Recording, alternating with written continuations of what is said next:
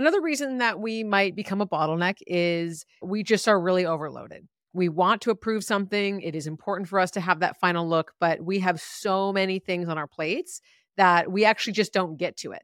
And what happens is, again, our team members, they're waiting and they can't be as productive as they could be, right? As the full potential would be.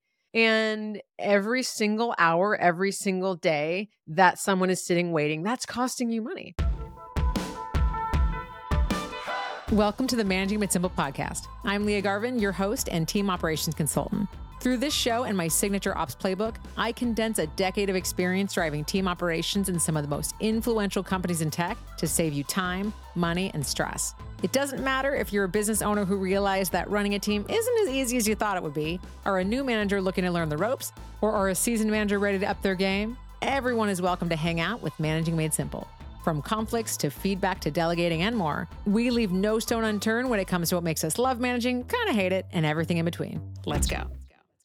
Welcome back to the show. Today, we're going to talk about a surprising or maybe not so surprising place that is costing you thousands of dollars a month on your team and in your business. And that is you, my friend, being a bottleneck.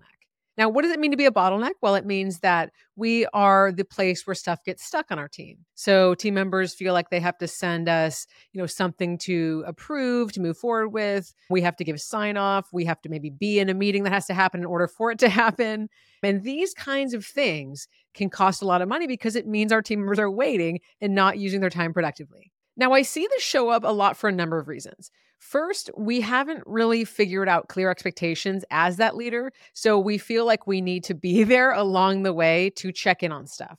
Maybe we're not sure what success looks like. We're not sure what a good job is. We don't really know how to handle this project, so we just want to tag along. But then our team members, again, they get stuck because they can't progress things forward without us.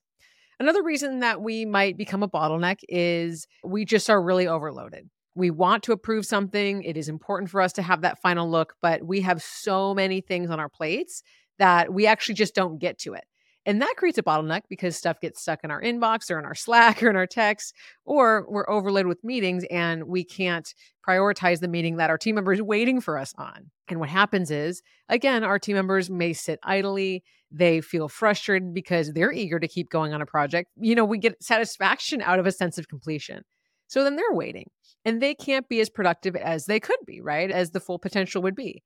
And every single hour, every single day that someone is sitting waiting, that's costing you money. So we really, really don't want to be in this stuck place around being a bottleneck. So I want to talk about a few ways that we can get things back on track, humming along, so that you can still have that oversight you want, but you are not slowing things down. Okay, so the first thing that we want to do is really make it clear, absolutely clear with our teams on what done looks like, what success looks like. Because sometimes folks are checking in with us thinking, is this good enough? Is this good enough? Is this good enough? And that creates a ton of back and forth, which ends up pulling you into the weeds, even where maybe you didn't want to be. Okay, and so now your time is being put towards this task it didn't need to be, and that's going to cost you even more money. Okay, so at the start of a project, at the start of a new quarter, at the start of a new endeavor, at the start of a new service that you're rolling out, whatever it looks like, we want to talk with our teams around, okay, well, what is a good job here? What does success looks like? What does done look like? And then we want to be really clear on, well, what pieces of this need to be run by me to move forward? So you might say, hey, let's have a process that when you get about 50% of the way through this project, that's where we check in. Or maybe you say, hey, I want to check in and kind of get really clear on the approach you're going to take, but then I don't really need to see it till it's a final sign off. Or you might say, this is a really high stakes client, so I'm going to need to check in every week on this. Any of those options are fine. It's just about saying it up front so that everybody's on the same page. And then if it's something we wanted to look at weekly, we're not worrying, hey, wait, when is our team coming back with this? And we're starting to check in daily. And if it's something that we really didn't need to see till that 90% final sign off, then our team member knows, hey, move along with this. You don't have to come to me every day and ask me, is this good? Is this good? Is this good? So that's the first thing, really being clear. And that's all about setting clear expectations. I know I talk about that a lot. And that is the key to someone feeling comfortable and confident that they can move something forward. So that's going to prevent that sitting idly. That's going to prevent the team members from asking, hey, can you review this where you didn't see that email and they actually could have totally moved forward with it without you looking at it, right? So that's our first thing. Second thing is if we need some kind of oversight, but we are overloaded, we don't have capacity to be meeting about it all the time or answering questions, is that a responsibility we could delegate to somebody else on the team? Saying, hey, for this project, Sarah is going to be the sort of leader on it, and they're going to be answering questions and they're going to be that oversight. So, especially if you have a newer team member where you do want them to be checking in with someone regularly, but you don't have the time, is there a manager within your company or team or someone that can take leadership there that can help mentor and coach this person and give them the support they need?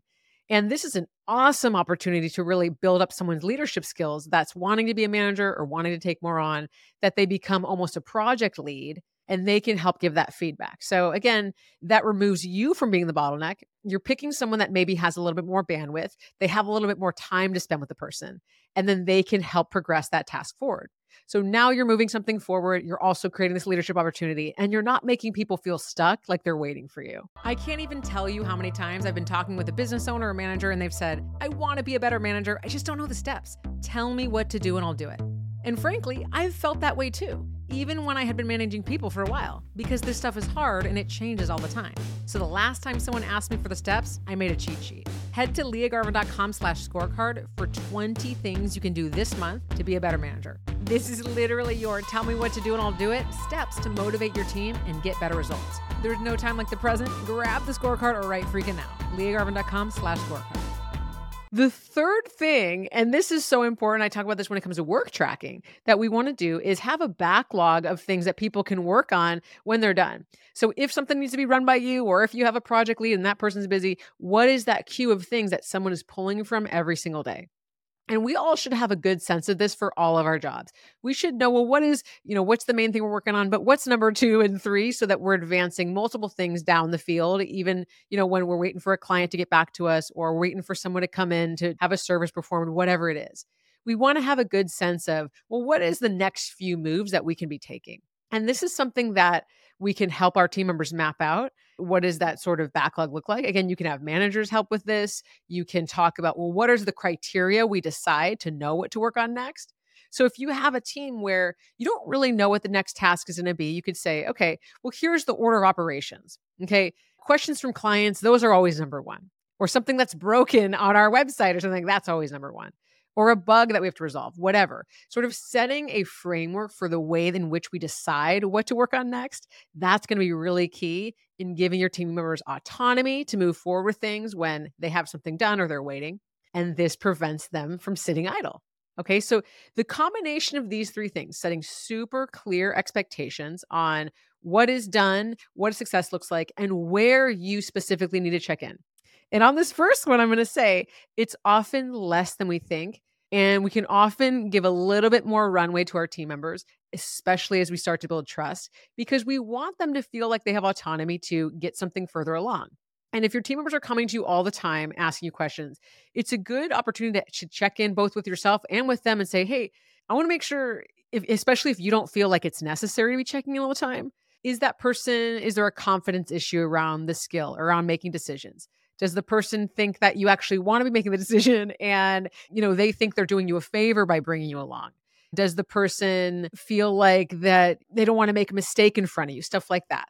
So teasing it apart and saying, hey, I'm really happy for you to run with this thing. I do see you coming to ask me, like, what do you need here? Is it you just want me to say, hey, run with it? Do you feel like you want me to kind of talk about my thought process when I review something and give it approval? Whatever that looks like, because we do want to be making sure we're unblocking our team members from making decisions. And this can be a really big trust building exercise with you and that team member to talk about, hey, what is getting in their way from feeling confident to move it forward? If it's something around imposter feelings and feeling like they don't want to make a mistake, that's a really great place to share how you've overcome that. Or again, what is your thought process of making decisions? And really encourage them to give it a try and to bring that growth mindset in or enlist the help of other team members.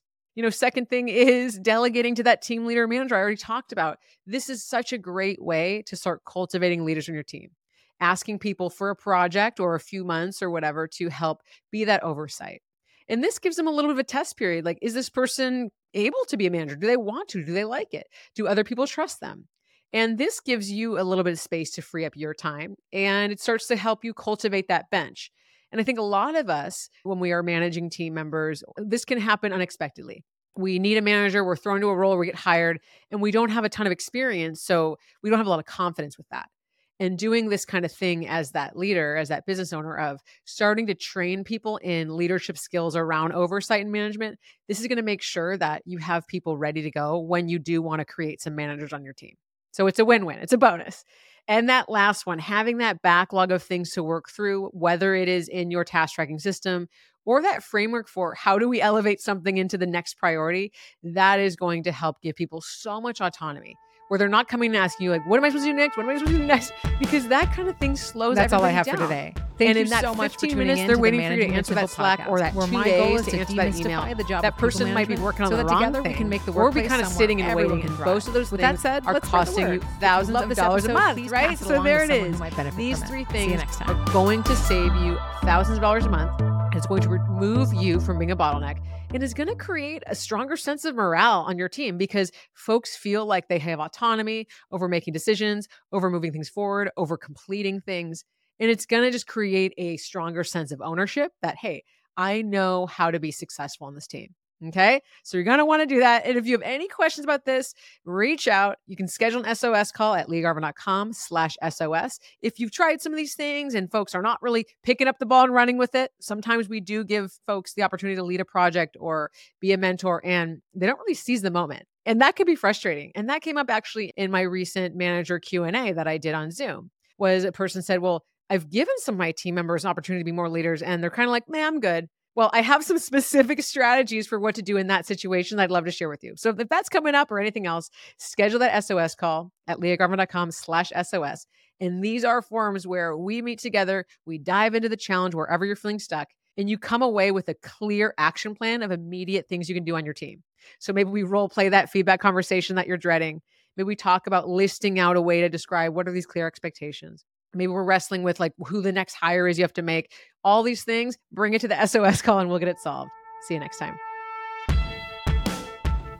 That's all I have for today. Thank you so much for tuning in to the Managing Made Simple podcast, where my goal is to demystify the job of people management so that together we can make the workplace somewhere everyone can thrive. With that said, let's spread the word. If you love this episode, please pass it along to someone who might benefit from it. See you next time.